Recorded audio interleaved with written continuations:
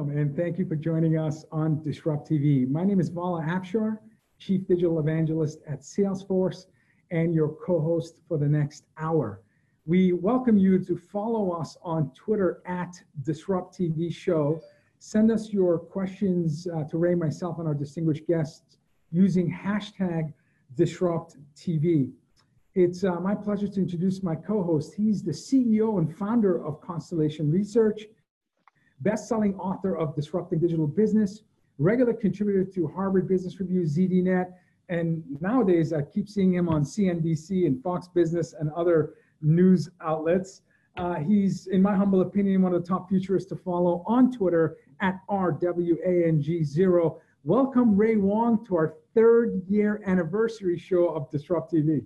Hey, happy anniversary, Vala. I'm here with my awesome co-host. He's the chief digital evangelist at Salesforce, one of the top followers for CIOs and CMOs around the world, an author himself, and my co-host for 310 unique guests, according to Aubrey, our producer. So we're here to celebrate our anniversary show with three very, very special people that have been on the show in the past, and more importantly, insights that we want to come back to all the time. So who do we have to kick this off? What do we start with, Vala? Sure. Well, the first time I've met our first guest is in person was when I visited the Harvard University campus, where she was the first chief digital officer, not just for Harvard, but I believe all colleges and universities in the US. So our first guest is Perry Hewitt, a marketeer, a digital strategist, a board member, and a visionary. Perry works at the intersection of marketing and digital strategy, and she's super passionate about leading high-performing teams to drive sustainable change and impact. Perry's focus is on bringing modern marketing to a mission-driven organization. As I follow Perry's career, it's always the common theme is mission purpose organizations. Current and past clients include the Rockefeller Foundation, Lincoln Center for Performing Arts, the Ballmer Group. Perry's background spans not just enterprise, but also nonprofit, startups, and agency roles. When I met her as Harvard University's Chief Digital Officer, Perry conceived and led digital strategy for marketing, communication, and engagement. An amazing rebranding of the website, the mobile app, the data and advanced analytics, all of the things that you expect from a pioneer chief digital officer. She writes, speaks on topics including digital transformation, product management, marketing, and women's leadership. Perry has incredible technical chops, as I learned firsthand. She's an incredible follow on Twitter at PERRYHEWITT. Welcome back, Perry, to Disrupt TV. Thanks so much. You should have led with that. I mean, Disrupt TV appearances, I think, is definitely the career highlight. You guys have been terrific, and it's always a pleasure to see you both. Thank you so much. It was almost 2 years ago to the date when you came. I know. Really, I was newly in New York then, working with Ithaca, which was doing amazing sort of digital innovation in higher ed. It was a great run. Absolutely. Wow. Well, this is awesome. I recently caught up with you in New York at the Harvard Club. Thank you for a wonderful lunch. And we talked about different things, right? One of them was really, what is this intersection between marketing, product development, and design? It's like it's all morphing and it's all getting specialized at the same time. So love to hear your thoughts about that shift and some of the trends that are happening in that market. You know, we live in such a messy world now, right? Before we had this clean baton-like handoff. You know, one sprinter runs down, you know, in product and then hands the baton. And traditionally it was like the male product managers back when I was working at Lotus and, you know, hand it to, you know, men and women, but a lot of women in marketing. And now, you know, we built the thing, now you go tell the story. And it was these two very different competencies. And it was very comforting to be inside an organization for that. Because if there was a bug, it was the product person's fault. And if the marketing didn't hit right, it was the marketing person's fault. There was a little bit of mesh in the middle, but internally, right, that was a nice way to be organized around software development delivery.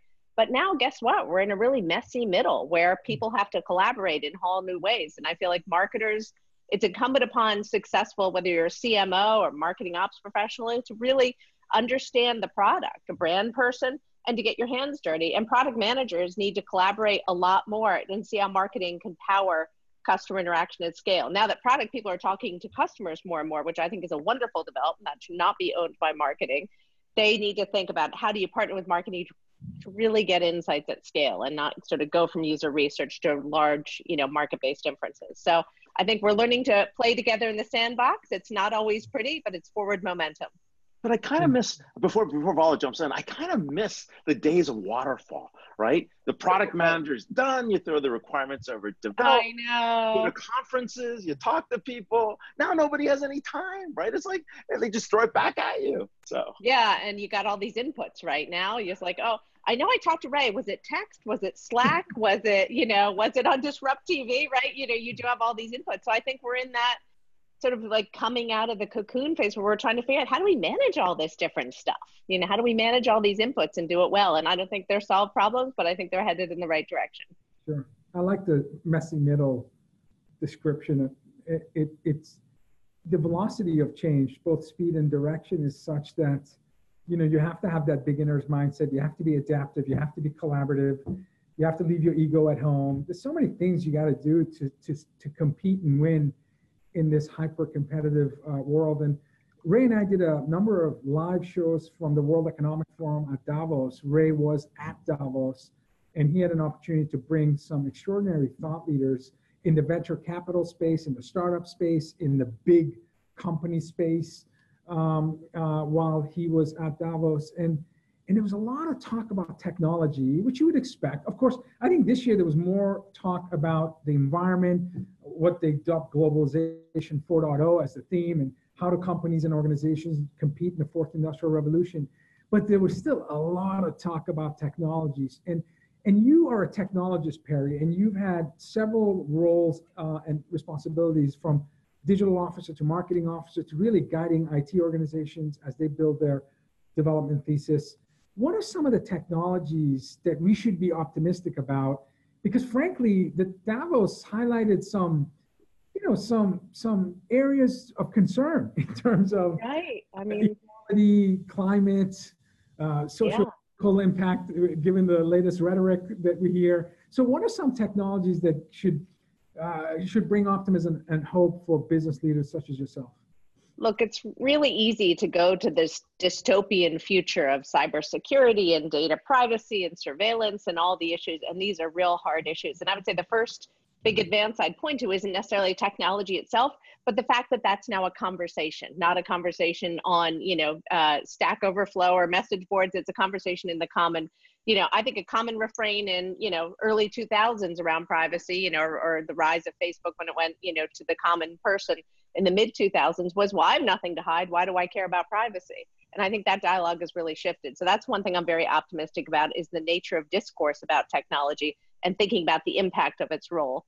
I would say a second huge area for growth is the merging of the collaborations among private and public institutions around things like large scale data sets that are now, through machine learning and AI, people are really able to learn, infer, and apply global solutions to that. So the whole data for good movement, recently I know that MasterCard and the Rockefeller Foundation collaborated on an investment in DataKind to really help bring developers from all over the world in order to help advance through these large public-private data sets. And I think you're going to see a lot more of that, of public and private companies coming together, to align their data and really make the way for measurable impact. And the third thing, which, this is like Coles to Newcastle telling something about CES to Ray, but, I think is 5G. I think at CES was like waiting for Godot this year, right? Everyone was like 5G, 5G, but where is it, right? Like it's like the thing that's coming, but no one quite knows when. But I do think these kinds of bandwidth shifts, and this is someone whose corporation paid for her to get a T1 line in her house in the early 2000s, right? So we remember, the impact of those bandwidth shifts. And I think 5G is going to be a big one and going to elicit behaviors that we can't begin to imagine what they are yet. Absolutely. At almost of 100x capacity to what we're used to today, you're right. It has the promise of being a game changer. No question. We'll have to teach our grandkids what the word buffering means. Yeah. Well, I saw your tweet stream. You are maybe the most expensive tech support. I saw the last photo of you. I don't know who it was that you were showing how to follow someone on Twitter. I was showing my dad, my 93-year-old father. Yes. How do I follow AOC on Twitter? AOC, that's right. I was like, all right, there you go, Dad. The power of social media. Cool dad. That's very, very cool. So this is interesting, right? We see this convergence happening. We're all playing in the same sandbox. We're heading in this direction. Now, you've been both a chief digital officer and a chief marketing officer. Do we still need different roles? Do they still unique? How does this happen inside organizations? What's happening in that way? And even the CIO role as CDOs morph into CIOs as well. Where do you see all this headed? 3 separate roles, combined roles, one big role? I'm going to give you the wholly unsatisfying answer of it depends. Organizations have such different needs. So before I would say like, well, if you're behind on digital, you need a CDO, but otherwise it's like a chief electricity officer. But then you see organizations like Salesforce, which is native digital, and then IBM, which is certainly heavily digital, and they have large and impactful CDO offices. So I think it depends on how the role is crafted. It can be a combination of, implementation, public thought leadership, and culture wrangling, which is arguably the most important part. But I think the merging around, I think when the digital piece goes far beyond marketing and customer experience is when you need to have both. But the one thing that's, an absolute sine qua non for all these roles is good and tight collaboration. So I think unless you're CIO and the CDO, and again, we're back to the, the messiness, right? There's going to be areas of overlap. But I may have said in the last, Disrupt TV is nothing drives collaboration like an exchange of hostages, right? So find ways for your teams to work together and on each other's projects, and that can really fuel productive collaboration. I mean, we have seen that at one of our clients in a large airline. The CDO displaced the CIO, and they kicked them out. And now the CDO is about to get kicked out in the next few weeks. And you can see some weird tensions as boards and organizations trying to figure out what makes sense. So. Yeah. Yeah. We talked to Kim Stevenson when she was CIO at Intel, and she said, my mindset is there are no IT projects, there are only business projects. And so, and the language of business is finance. So at the end of the day, if you're a technologist or a digital transformation agent, you need to really build your strategy and investment thesis and enablement on business objectives and goals, and make sure there's a strong tie there. And I tend to agree with her when it comes to that. Can I pop back to something that Ray said for a second, where he said boards? And I think that word is really important. I think a huge risk factor, whether you're a large public corporation, a small private, or a large not-for-profit, is the sort of the digital understanding of your boards. And I think where you see those deltas is often where you see problems on the C-suite. And I think there's a lot of reluctance to bring on people with different kinds of expertise. People are always doing what they've always done, so they're always getting what they've always got, right? And I think that's a big challenge, that when you're missing that level of expertise, you may be measuring for the wrong thing. Sure. So as a board member serving several institutions, is AI now a boardroom discussion? And should it be? Because whether it was Davos or I attended the largest, Ray and I were at the largest retail conference, NRF in New York a couple of weeks ago, and certainly every vendor, every thought leadership track referenced the use of AI in order to compete and win. So are there discussions at the boardroom level in terms of what is, to the CEO, asking the CEO and team, what is your AI strategy? When are the products and services we're bringing to market AI enabled, and so on and so forth? I think that falls under the same umbrella of having a technologically aware and engaged board. My favorite, how to be a successful board member is about, noses, not fingers, right? You want to have your nose in the business. You don't want to have your hands in the business. So you're not necessarily saying like, show me exactly where AI resides in your marketing stack and allow me to call 4 of my friends and decide if that's the right place. That's not a good board member, but really to be asking the right questions. And I do think in the spirit of reverse mentorship, I think it's important for CEOs and organizations to think about, how am I training my board? You may have brought in your board for their retail depth of experience, for their experience, doing large IPOs, for their investment networks. There are many reasons you select board members. So perhaps it's time for boards, as we live in an era of continuous learning, to take it upon themselves to educate themselves. And, I could absolutely see space for a small company. If anyone looking for a business idea out there, to really educate boards, high-level people who aren't used to sitting in the classroom and aren't going to do your, online training, but really help them get up to speed so they can be the most effective board members they can be. That's excellent. Oh yeah, no, I definitely agree with you. And I was going to say that that board training is so missing. That's why a lot of people think digital is like a checklist box project. People are like, "Oh, that's it. You know, we've done digital already. What do we do next?" It's like, no, dude, we're just in the middle of this. This is an ongoing project, and so we definitely have got to figure out a way to get this training in place because a lot of folks are missing this. Now, you touched upon AI, which is really important, right? Artificial intelligence. How do you think that's going to impact the future of marketing and digital commerce? One of my favorite quotes is, the Hemingway one. How did you go bankrupt? Gradually and then suddenly, right? So I do think the advent of AI in your marketing stack will be just that, gradually and then suddenly. I think in 2019, you're going to see advanced AI capabilities, but they're going to be more under the hood and more invisible to you. I think that, within each point solution in that stack, there are going to be increased AI fueled capabilities as they get more and more data and more able to do that. But, the her level, we're always talking about narrow AI, right? The AI that does these very specific things. Does your marketer, CMO need a full-time AI person? I would argue in most cases, no, but, as you begin to scale, that may be more of a norm. But I think it's more about how do you employ, whether it's machine learning or AI, and I will say, like, if I had to choose, the biggest problem is still the data. Yeah. Having the right data, cleaning your data, maintaining your data, keeping it accessible, I think everyone should be thinking, if I were a marketer, at a large CPG, thinking about how am I ready for AI? There may be something about thinking about what specialists or what are my vendors bringing in the space is good due diligence, but is my data ready for AI is perhaps the most salient question. Yeah, that's terrific advice. We had Mayur Gupta, who is the Vice President of Growth. Oh, he's great. Yeah, he is. He's one of my favorite guests. And as he was describing his role, I thought, man, this is all the stuff that a good CMO should be doing. So I feel like growth. Maybe it should be the CGO, Chief Growth Officer. But what advice do you have for maybe new CMOs, or even tenured CMOs, experienced CMOs, in terms of lessons learned and things that they should focus in order to help their companies not only grow awareness and advocacy, but revenue?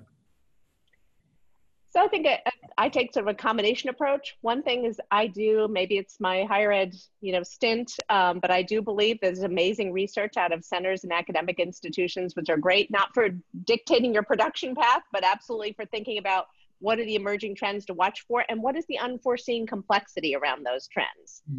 And there may be sources there that are of interest, and there are a lot of interesting convenings, which can be a great way for a leader to get up and out and think differently about solving a problem.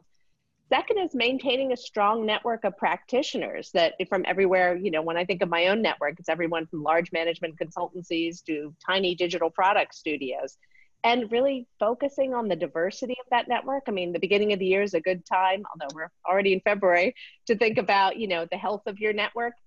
Am I recruiting an echo chamber? Am I only working with smart sort of, digital and, marketing strategists based in New York? Like, how do you think about the diversity of that network? That's diversity of age and diversity of gender and diversity of experience and diversity of ethnicity.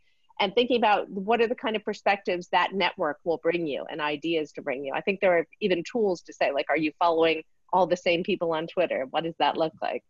And finally, just conducting a lot of experiments. I think you got to learn by doing. I think the days of PowerPointing your way through an executive position are, hopefully on the wane, and really thinking about what are the things you learn from experiments in digital transformation within your own shops you're working with, and then how do you learn from each one to spot the hallmarks of what's real digital change versus what I like to call digital theater, right? Just, you have all the window dressing, you've got the whiteboard, you got the idea paint on the wall, you say the word Scrum a lot, there's Post-its everywhere, but in fact, are the ways people behave and work together changing? Darn, and the Post-its are all the same color. How did that happen? That's brilliant advice. Well, we are live here with Perry Hewitt, digital strategist and board member. More importantly, one of the first CDOs in the world. And you can follow her and her insights at Perry Hewitt, PerryHewitt. Thank you for being on the show again. And you were last on the show in episode 47 on February 3rd last year. So thanks again for coming back. Thank you so much for having me. You're terrific. Thank you so much. Wow. We could talk to Perry for an hour. She's awesome. I did. We had this like hour lunch that became like a 2.5 hour lunch. It was like probably some of the best conversations I've had in a while. So That's awesome. And I was in New York. I wish I knew. I would have left the conference and joined you. But I'm glad she's on our show, and we hope that Perry will come to future shows as well. And you know, it's tough being a CDO and CMO, regardless of the sector. And you have to have the business acumen, you have to have the technology chops, and you also have to be a connector and someone that can inspire others. And what a perfect segue for our next guest, because he doesn't know. It's our pleasure to have Miguel Gamino, Executive Vice President, Global Cities at MasterCard, joining us on Disrupt TV. Shameless plug, shameless plug. Yeah, I love that. I love that. Miguel, in his role, Miguel leads MasterCard's digital activities with cities and the City Possible platform, forming public-private partnerships that drive civic efficiency, inclusiveness, equality, and ultimately better quality of life. Prior to joining MasterCard, Miguel served as the Chief Technology Officer for a small city, New York City. Yeah. Miguel pioneered civic engagement and innovation platform for New York City and stood as a voice of leadership and tech policy, ensuring technology helped New York City become the fairest big city in America, strengthening the city of 8.6 million residents. You know, these are country-size responsibilities that Miguel had. Miguel's leadership in New York translated to a broad and complex portfolio of product infrastructure, digital and visionary initiatives, including broadband for all New Yorkers, smart city and IoT, Internet of Things programs, and a comprehensive digital strategy that improved government services. Prior to that, he was the CIO for the epicenter of innovation and city and county of San Francisco, and the CIO of the city of El Paso. He's also the founder of the Council of Global City CIOs. Incredible thought leader, a must follow on Twitter at MIGUELGAMINO. Welcome back, Miguel, to Disrupt TV. By the way, I had to cut your bio short by like 8%. You've done so much. It's ridiculous. I gotta have another we should send you like a 2-sentence one. I don't know what. Paula, you're so resourceful. I don't know where you find all this stuff about me. Come on, man. I gotta tell you, sneakerhead. Every time I read your bio, I feel bad about myself. Anyway. That's awesome. You gotta run for president. That's all I have to say. We'll table that for your next big We'll take that for the next one, yeah. But yeah. When you do announce, make sure you announce on Disrupt TV. On Disrupt TV, that's right. That's right. Not Stephen Colbert show or somewhere fancy. Let's do it true millennial style, So, well, hey, you've been in a lot of conversations around cities, right? And we know, we look at the Pew Research studies, cities, urban areas are growing out at like the fastest rates. You look around the world, it's the same thing. And there are lots of challenges facing cities, not just in the US, but also globally. Where do you see those challenges, and what do you think is actually happening in those big shifts? Well, listen, a lot of talk about urbanization. I think the big picture here is that the trajectory, looks like that and maybe like this, but it's certainly not like that. And so I think, all of the pressures that we're seeing exist in urban centers today are only going to be exacerbated. And those pressures are, stress on infrastructure that, might not be able to keep up with the increase in capacity demands and those sorts of things. The user experience might not be kept up with all the time is probably a gentle way to say it. And if you say to people faced with those challenges, I'm going to add, orders of magnitude. I'm going to add an entire city's worth of people to that problem statement every month and every year. Then, put that in the private sector consumer kind of products context, and those product managers and marketers, et cetera, would just, fall over, right? And that's the reality of what cities are faced with. Now, I argue that they also possess a superpower that the private sector doesn't always enjoy. Sometimes the private sector does. I think we're an example of that, truthfully, at MasterCard. But oftentimes the private sector doesn't enjoy this ability to to openly collaborate and share the way that the public sector can, and most specifically cities. I have many multiple personal experiences where, because of my investment, sometimes just frankly personally, in relationships with other CIOs or CTOs around the world, we were able to help each other accelerate that progress. But that's a huge advantage that cities need to really leverage in order to keep up or catch up with the demands that they're facing. It's a 55% or so they say of the human population lives in urban centers today, and the UN numbers say that that's going to be 70% by 2050. But some, depending on how effective you are with the Google, sometimes some people are saying that might be 80%. So the point is, again, the trajectory is undisputable. The level of it, that the pitch of it might be, but the direction of it is not. The other thing I think that's really important that exists in city centers, both problem and opportunity, is it's where the majority, 70% of global CO2 emissions come from cities. 80% of the world's GDP comes from cities. So when you put that together, it's where all the people are, it's where the most important problems exist, and it's where all of the resources are generated. So you put those things together, urban centers are getting a lot of attention for very good reason, because that's where we can, give the most people an inclusive opportunity to prosperity. It's where we can have the largest positive impact on things like climate change and immigration policy, and these big global, nation state issues can largely be impacted quickly in cities. And that's where, businesses are thriving and growing and forming and developing, economic activity. So, that's why I've been super excited about cities for many years now, as you guys have,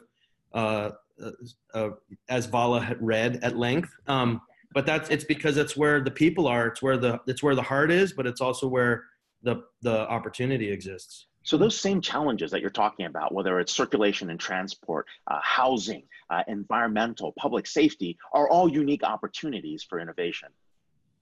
Yeah, I mean, listen, I think it's also where you have the ability to make impact at scale, right? You talk about transforming mobility services. You do that in a place like New York City, and you're literally addressing the lives of millions of people, right? And it's also where some of the challenges exist at scale.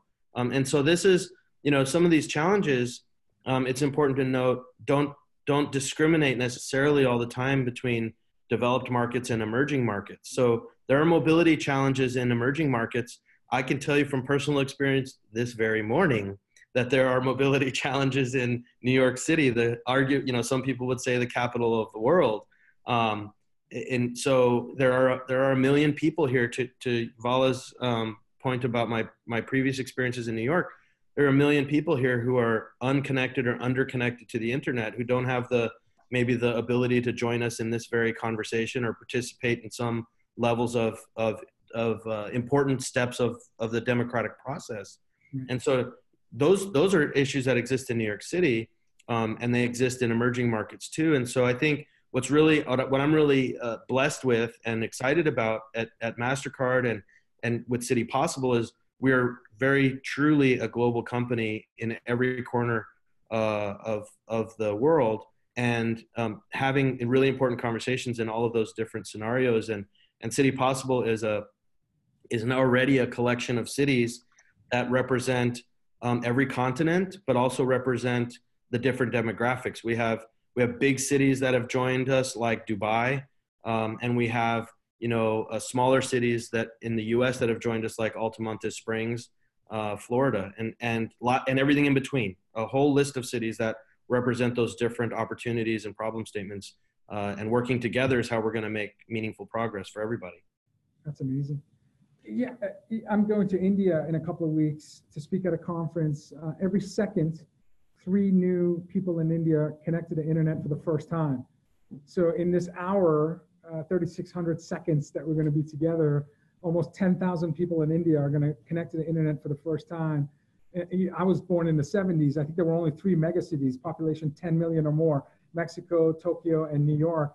In my lifetime, there'll be 50 megacities. So as you said, this exponential growth, not just in population, but connectivity, it's mind-numbing, to be honest with you. Yeah. I mean, how do you build resiliency in this explosive arena of growth and connectivity?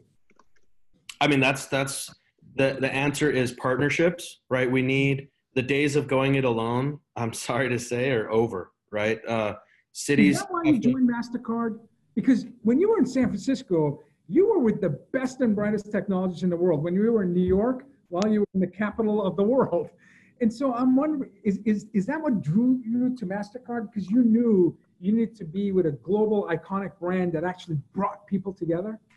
Yeah, so it was the global iconic brand that and the nature of the relationship that brand has with people. It was also that the company had already identified the essence of the approach that resonated with me. That was the same thing it was the same thing you and I, we were talking about when I was on this show last and I was still the CTO of New York City.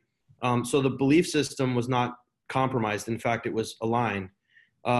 We talk about doing well by doing good, and we don't just talk about it. I can tell you, every leadership meeting, every interaction with our CEO and our executive leadership, it's not just a banner on a wall. In fact, it's the anti-banner on the wall. We're going to live it, and we're going to breathe it, and we're going to represent it in everything we do.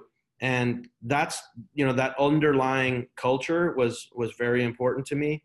And then the truth is that the organization and the leadership has given me a lot of latitude to take what was a vision that we had in common, and then put the details behind it, the strategy and the path forward behind it. That frankly, I tell people I'm building the program I wish existed when I was on the other side of the table.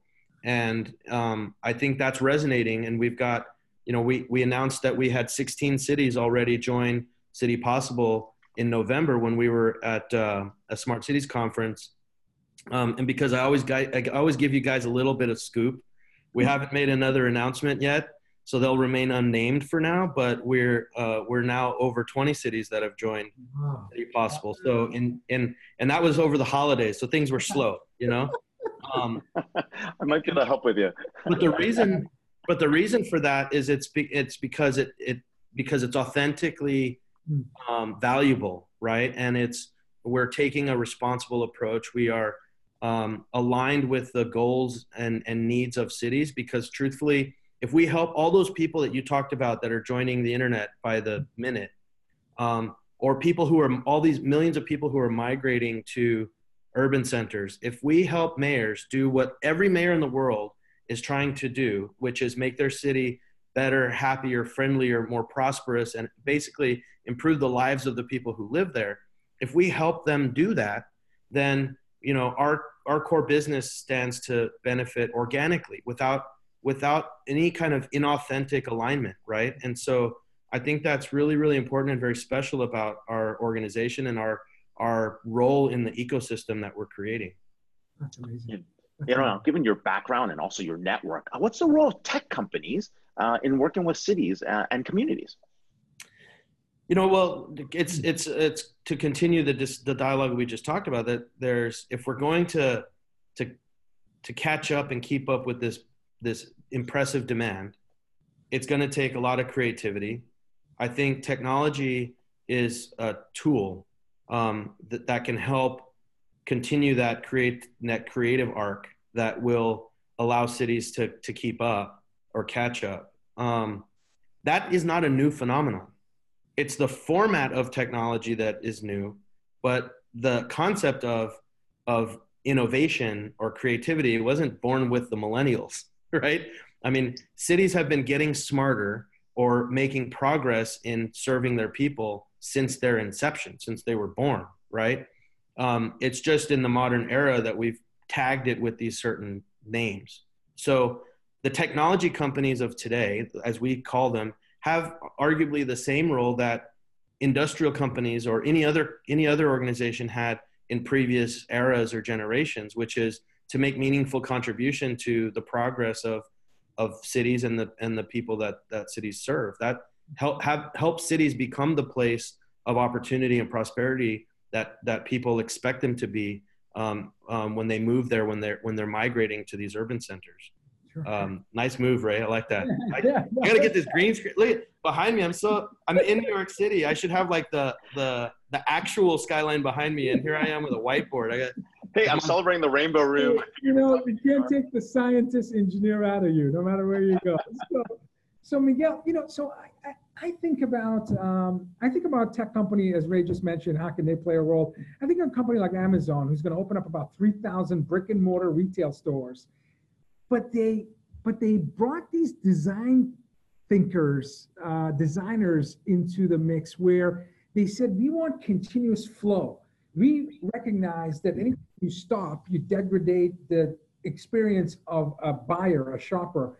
So the combination of machine learning, computer visioning, sensors, AI, smart devices, they've created the ability for you to have no checkout lines. And this continuous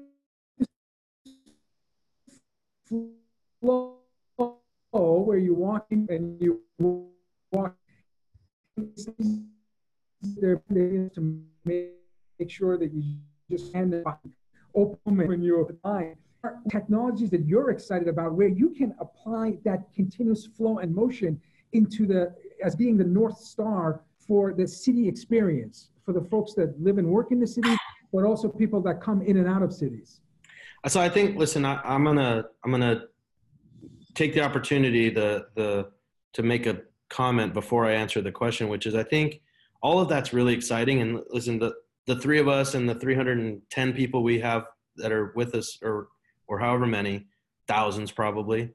I think we're all excited about it because we understand it. Most of us probably live in a certain scenario where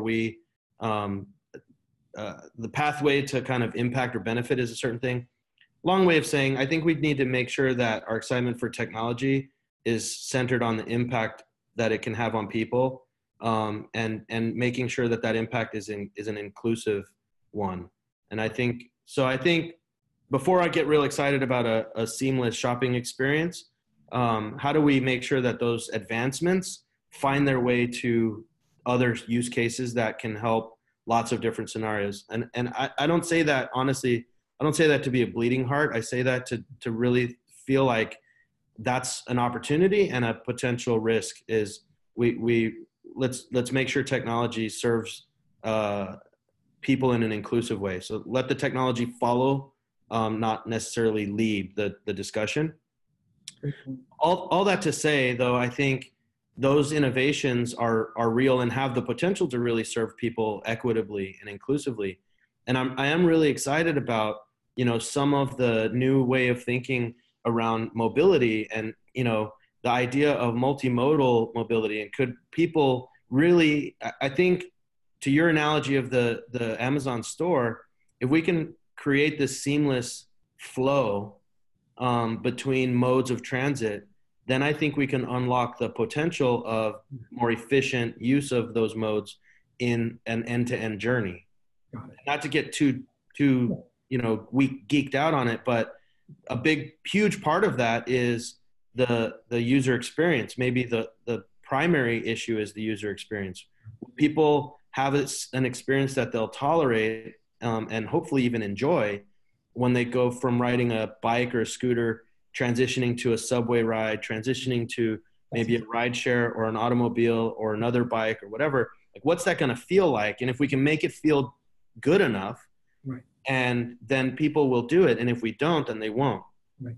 So I think to pull your question into my earlier point about having tech serve people, if we take that lens on it and we say we can use this technology to improve the user experience to accomplish this end goal, then I think we're hitting home runs, right? At worst case, we're hitting triples, but at least we're really serving a much wider audience and accomplishing goals that impact positively, sustainability goals and all kinds. You start like checking off lots of boxes on the list when you think about it holistically. So putting people at the center of that conversation and letting that lead the problem identification and definition is super important, I think. Brilliant response. I tell you, if you ran for president, I know you get 2 votes right here. Well, hey, Miguel. Hey, listen, I'll tell the exploratory committee. I got 2. There's the scoop. There's the scoop we were looking for. There we go. This just made the show. No, talking about mobility, but not the mobility you're thinking about. Here with Miguel Gamino, he's talking about mobility in terms of cities, breaking down the friction it takes for people to get from point A to point B, making it a lot easier for folks. I'm thinking about the global challenges facing cities here. We are here with Miguel Gamino, Executive Vice President of Global Cities at MasterCard. You can follow him at MiguelGamino. You've been on the show twice. Thank you for being here again. Woohoo, look at that. One of the smartest people we know. Thank you so much, Miguel. Thank you. We'll catch you later. Thank you. Always a blast. Thank you, sir. He's an amazing guy, and I can't, I hope his vision comes to life, and I have no doubt it will. He's a big thinker, but more importantly, big doer. When we have a chance to connect with him at conferences, he's always, connecting people and finding ways to solve complex problems. And of course, our final guest. This is the cleanup hitter slot where we bring the best and brightest to wrap it all for us. We have John Reed, co-founder at Diginomica. John examines the digital enterprise from the vantage point of real-world use cases. He's a blogger, an analyst. He writes. He has incredible video casts on enterprise trends. He's an advocate for media over marketing, and he sees Diginomica as a chance to disrupt tech media with a BS-wary enterprise reader in mind. That's why the use cases are key to his strategy. You can reach him on Twitter at JONERP. Welcome back, John Reed, one of our favorite guests and our viewers' favorite guest back on Disrupt TV. Welcome. What's up, guys? Congratulations on your 3 years. I've got some surprises for you. The first one is your gift of leather. It's Carrie's suggestion. John, did you think we could last 3 years when you heard Disrupt TV go live 3 years ago? Well, I'll put it to you this way. The last time I saw the both of you, Ray was juggling vendor parties like a world-class gymnast, and you were live streaming a rave. So does that answer your question? People have no idea how cool we are when we're not on Disrupt TV. We were getting hand-cut steaks. That's all I remember. The other piece was a blur. This leather jacket's really uncomfortable. Hang on, I gotta get out. Yeah. And if I recall correctly, all 3 of us crashed that party you're talking about. Anyway, it's the thought that counts there. We weren't even invited to that party. I was actually we all crashed that party. So that we'll talk about who hosted that party. That was really funny because they were like, any VIPs in line? And Val and I were standing there. I look at Val. I'm like, you're not a friggin' VIP. Anyway, back to the real world here. I know. We had to give them our business cards and get registered. So you guys had some fantastic guests, by the way. I just made a note of a couple of amazing quotes that I just wanted to share from the episode so far. Starting with you, Ray, when you said I kind of missed the days of waterfall. That's a real keeper. That's an unprediction candidate. Yeah. And Perry said nothing drives collaboration like an exchange of hostages. I thought that was fantastic. And then Miguel talked about how, because, we talk about these topics in these like next gen ways. He's like, when you transform mobility services, you change the lives of millions of people, and all the people that are unconnected and disconnected from these conversations, and how businesses can benefit, by organically connecting in a more inclusive way. And I thought that was really, really powerful. So we have a lot to live up to there. I don't know. I feel suddenly an obligation to say something useful. Ray, why don't we have John recap all our shows? Like, why isn't he just a permanent guest? I don't understand it. Anyway, those are your takeaways. Now we can pretty much chill. All right, we're done. Let's go. Let's talk about Techlash and Davos. How about that? Oh, Davos, yes. Davos, since you made a big point about that from Holger. Oh yeah, well, I mean, Ray, you were there. I wasn't, so you're probably better equipped to talk about this. But one of the huge themes coming out of the World Economic Forum is this sense of the techlash. and you know, I guess what you could say about that is that maybe that techlash sort of exacerbates the digital skills gap that they've been talking about in Davos for years. And, you know, the techlash, I said, is kerosene on the fire of the digital divide. And, you know, what it really is it's about, like, is there a governance model that can address this erosion of privacy and trust, right? That's really at the core of it. Is there a way to address this, and if so, how? And I think, you know, the Facebook paradox is a really interesting thing to talk about, because it seems like just about every day there's some horrid news coming out of Facebook. Like, I think it was just a day or two ago was about, I saw a headline, Facebook paying teens to spy on themselves or whatever, you know, real classy stuff. And that's just a sample. And yet Facebook comes out with this massive earnings report, right? And 2.3 billion. Right. And so to me, I have to wonder a little bit about, like, how this all plays out, like, in terms of, this is a serious issue, but if consumers aren't, like, vigilant around this and don't vote with their eyeballs and their wallets, then what's really going to change? So I think it's interesting. And I think that's one of the things to come out of Davos is these super important conversations. And Ray, you can probably speak to this because you were there, but conversations that are really, really hard to then take forward. You know, like what do we do about that now? You know? No, those are a great point, right? And I think what we realized, and you probably saw that on the event report we had for Davos, is that, you know, the social contract's broken, right? It used to be, if you do this, do it really well, these are the rules, right? Doesn't matter who you are, where you come from, what you do this, you'll get this reward, and this is the path, right? And we'll ensure that, you know, something good comes out of it. And the problem is the politicians have no clue what the path are. The world leaders are completely confused. And so everybody is out there dangling candy at people that doesn't work, right? And pretty soon we're basically going after all these little groups, right? We're going to go after people with purple hair and are ambidextrous, right? And we're going to give them a special benefit, right? And pretty soon people are like, everyone gets a benefit but me. So now we're in this situation where, like, people completely have no trust of what's going on in the market, along with the fact that, hey, this evil technology thing is coming after my jobs. What do we do now, right? And I think that is really what we're up against, is because no vision. We've given away all the candy we can give away as politicians, and now what do we do? And I think that's what the fear is that I got out of it. So one of our writers, Chris Middleton, he wrote about making IoT work for everyone from, like, Davos conversations. He said this thing I thought was really powerful. He said, predicting patterns in weather systems, early stage cancers, or influenza outbreaks is one thing, but predicting someone's potential to commit a crime is another, especially if organizations then use that data to deny them services, credit, or insurance. And I think, like, in a nutshell, that's what you're talking about, Ray, right? Is that the same technology that could potentially create all kinds of perhaps liberating factors in our lives is also has this undertow, and we don't always know what we're opting into. And to me, one of the really cool things about GDPR, while you could make an argument that there's a lot of problems with it, it did force this conversation around, like, you know, and this is more to Europe than the US, but we're starting to see some reverberations. It's around, like, this notion that there is an opt-in way of doing business, and that the consumers do appreciate convenience, but they really do want to opt in a transparent way. And, like, a 20-page term of service, well, we've updated our term of service and you have to click on this thing if you want to get on their service. That's not opting in, right? Opting in is a much, much more concise and clear thing around, here's what you're going to get, here's what you're going to give, and do you want to do that or not? Right. I'm going to shift the conversation to NRF, the largest retail conference in the U.S. Ooh, yeah. This time I saw you, John. It was my first NRF, so I didn't have really a relative point of view. I was impressed with what I saw. There were good thought leaders, good demonstrations, and innovation use cases that I saw the 3 days I was there. What were some of the high points for you?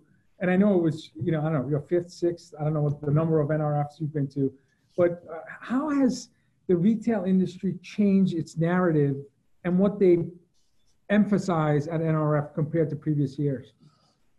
Right. So one really quick thing I'll say about that is that even if you're not interested in retail, these conversations are kind of transcending industries now, because, you know, I went to a Chick-fil-A presentation at NRF, and the whole theme was that all retailers are in the data business now. And so that pretty much carries over from industry. I mean, I try to take some videos of next gen stuff, like I have a little playlist of demo floor highlights, and I did one with Millie, the virtual assistant. I kind of got a crush on her.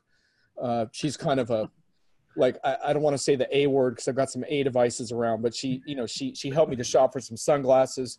Then I got a video with Marty the robot, and Marty the robot's actually going to be appearing in a number of giant grocery stores across the US. So this is actually not hypothetical, but like a real robot that's going to be on the shop floor. Like when you're shopping in those stores, you're going to run into this like ginormous like robot that's on this like huge base that you can't knock down. And, it's hardly what you would call like AI in some intelligent sense.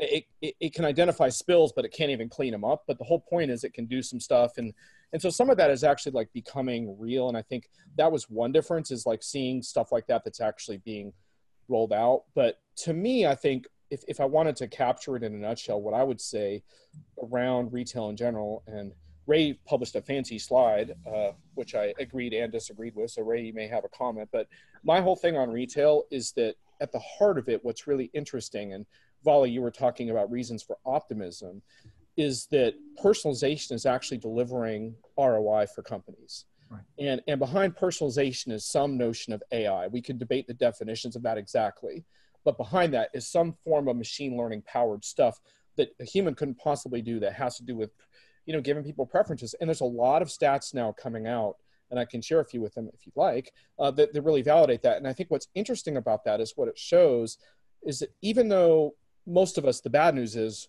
we still can't find the intelligent enterprise, regardless of what vendors will tell us. It's not there yet. Sorry. And we still can't really find the omni-channel. Like you can break your customer experience with any brand, right? Don't give me Amazon. Try their call center. It's hell. They don't have the omni-channel figured out either. But in the midst of all that, what call center? Well, that's the thing. Wait till something breaks. You will be on the phone with someone halfway across the world.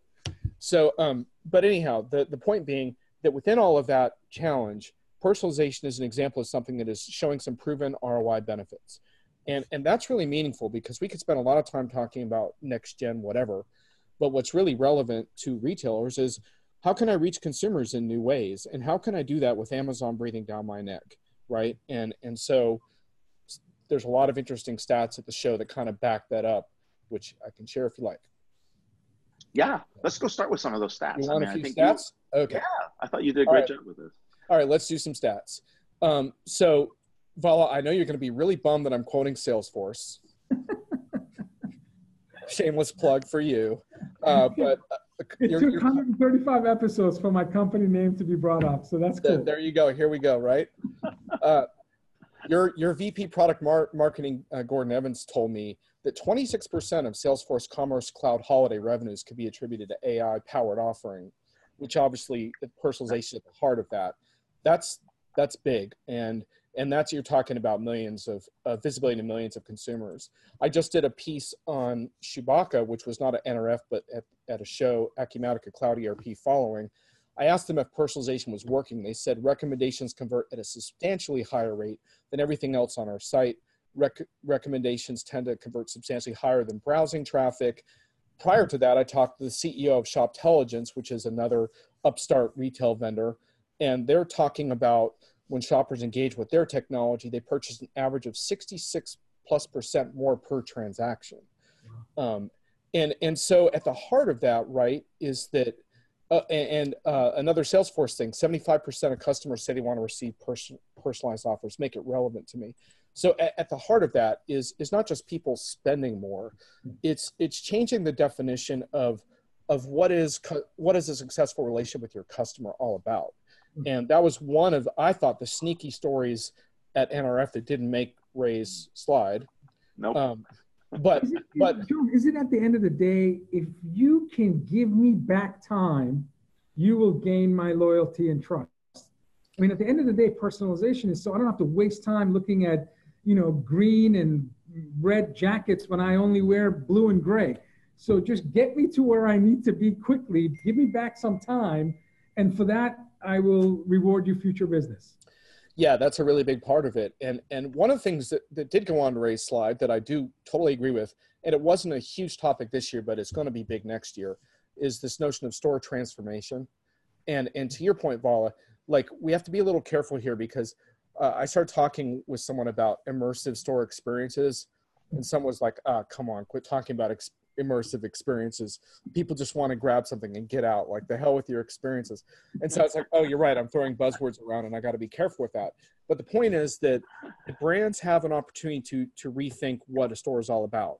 And it all depends on customers and being able to segment different customers as well and figure out what they want.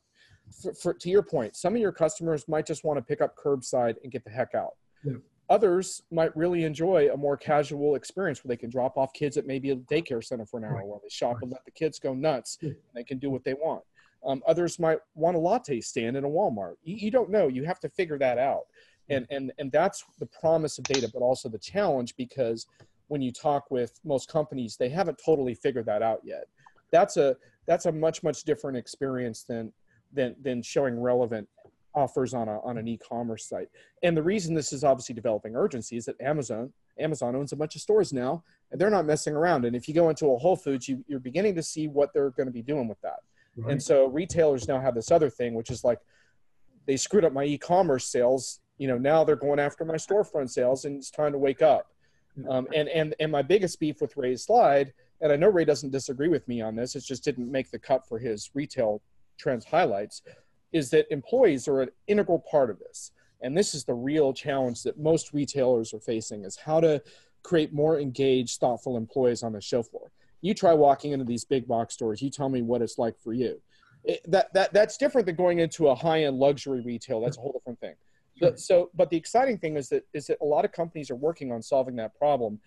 I think it's a difficult problem, so I don't want to sugarcoat it, but there's a lot of, it's basically all about putting smart technology in the hands of employees so they're on more equal footing with customers who are walking into the store with smart devices. They know exactly what they want, and they get so irritated at the disinterested employee who doesn't give a crap.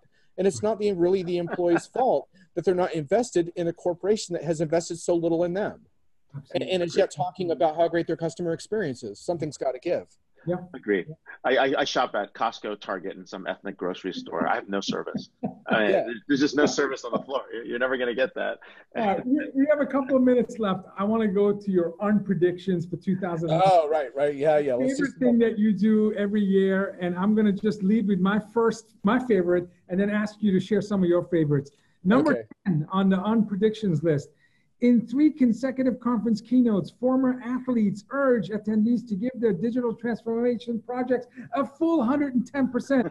Not to be outdone, Ray Wang urges us to raise our game to infinite percentage.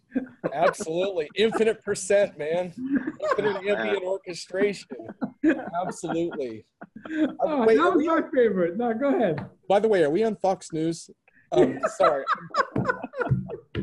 I'm surprised they haven't cut off our segment. Okay. I tell you, every time I turn it on, Ray is talking about. No, the last one was CNBC with the Apple forecast. Ray, brilliant commentary. But anyway, we'll save that. Okay, I'm gonna give you my 5 favorites. Yes. Then I'm gonna give you one new one. Ooh. Not in print that I made just for you guys. Okay. Infinite. Okay. So the top 5 I picked are: the first major 5G demo fails due to bandwidth limitations. Keynote stage. On keynote stage. Yep. The war for talent is officially called off as there wasn't anyone available to work on it. Shut down. Oracle's Larry Ellison has an awkward moment when he receives an Amazon Prime Now package delivery during his open world keynote. By drone, right, yeah. A Gartner analyst gets fired for placing Gartner on the hype cycle. And vendor marketing teams are euphoric when they realize the problem of the employee experience can be solved with circadian lighting. So, where can we find these awesome predictions? Brian Summer and I do this every year. You can, if you do a search for unpredictions in Diginomica, they should.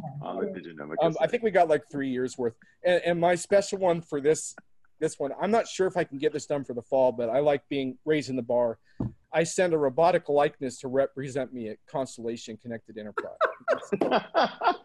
That's my big goal. We'll give you both of you a ticket. So by the way, let's not end with that. There's also the new tech words of 2019. Yeah. Omnicrapper. Wait, I'm going to give you a few of them here. Okay, you got it. Go. First, we got Omnicrapper. which We got is blockchain. that's yeah. Omnicrapper is when your customer experience break down as customers move from channel to channel. So yeah, that returning that espresso machine was a real Omnicrapper. So that's how you can use that one. Then we've got fiscal experience, an enterprise software experience that will eventually show up on an invoice. And then we've got quantum consulting. I had that. The art of billing customers to assess their readiness potential for a quantum computing battle. They may or they may not, but you still get billed. Yeah. And then, of course, Ray, your favorite, we've got FAD, Facebook as a disservice. So those are a few. There's a few more on the site, but I didn't want to run through them all because we have just a minute left. So anyway, jump the snark, overpass, pass due, yeah. Cursive experience. Must see on This is a Diginomica. must-read blog, I got to tell you. Definitely look up John and his articles and look for Unpredictions 2019. And Brian S. Summer. So Yeah, we're and here Brian- with John Brian Summer, Reed, yeah. co-founder of Diginomica. You can follow him at John, Jonerp, and more importantly, catch his witty remarks on Diginomica weekly, daily, and of course, when you see him live at events. So thanks a lot for being on the show, My John. pleasure, guys. I'll see you at a new rave soon. You got it. Go Penn. You, John. Oh, what a fun third anniversary show here. This is freaking amazing. It is. And I want for all our audiences to recognize that 3 years Disrupt TV has been on the air. Every year, the Patriots have been to the Super Bowl. So, Oh. We know what he'll be doing this weekend. yeah, exactly. So as long as Disrupt TV is on the air, you can guarantee half the Super Bowl will be represented from New England. And Well, quick programming notes on my end. A big warm thank you to Alan Lepofsky. He's been with us for 7 years. He's about to join your world, Vala, in a few weeks. So I think he's put his post out there. And so shout outs to him. And we also have a brand new analyst to join us, one of the top CIO followers in healthcare. David Chow has joined us. He'll be helping healthcare, more about that in a little bit. So what do we have? Episode 136, kicking off episode 2 for season 3. It's amazing. We have Julia Taylor Kennedy, Executive Vice President at Center for Talent Innovation. She's an author, brilliant thought leader, and we're going to have her on our show. We have Steve Murphy, Chief Executive Officer at Epicor. He's going to join us next week. And of course, we have one of our top analysts and favorites who teaches us how to pronunciate correctly, Davos. Holger Buehler, Vice President, Principal Analyst at Constellation Research. Speaking of Constellation Research, I'm incredibly excited for Constellation Research's ability to recruit what I would argue the top healthcare CIOs in the world. I saw the press release today. I'm incredibly excited to work more with him, David Chow. I named him, I believe, top 5 most social CIOs in the world in a Huffington Post article a couple of years ago. And that was just a couple of years ago. And his digital footprint and influence has grown orders of magnitude in the years that I've known him. So congratulations. And yes, we're incredibly excited to welcome Alan to our Ohana. Closing remarks, Ray, on episode 135 and our 3-year anniversary show. Well, check out the quantum background. That's what we got in the back. This has been an awesome 3 years. We got more to go. Wow, this is going to be awesome as we take Disrupt TV show on the road. And dude, thanks for being an awesome friend, awesome business partner. And of course, this has been great. So thanks a lot, man. Thank you. Thank you, everyone. If it's Friday, it's Disrupt TV. We'll see you next week. Bye, everyone.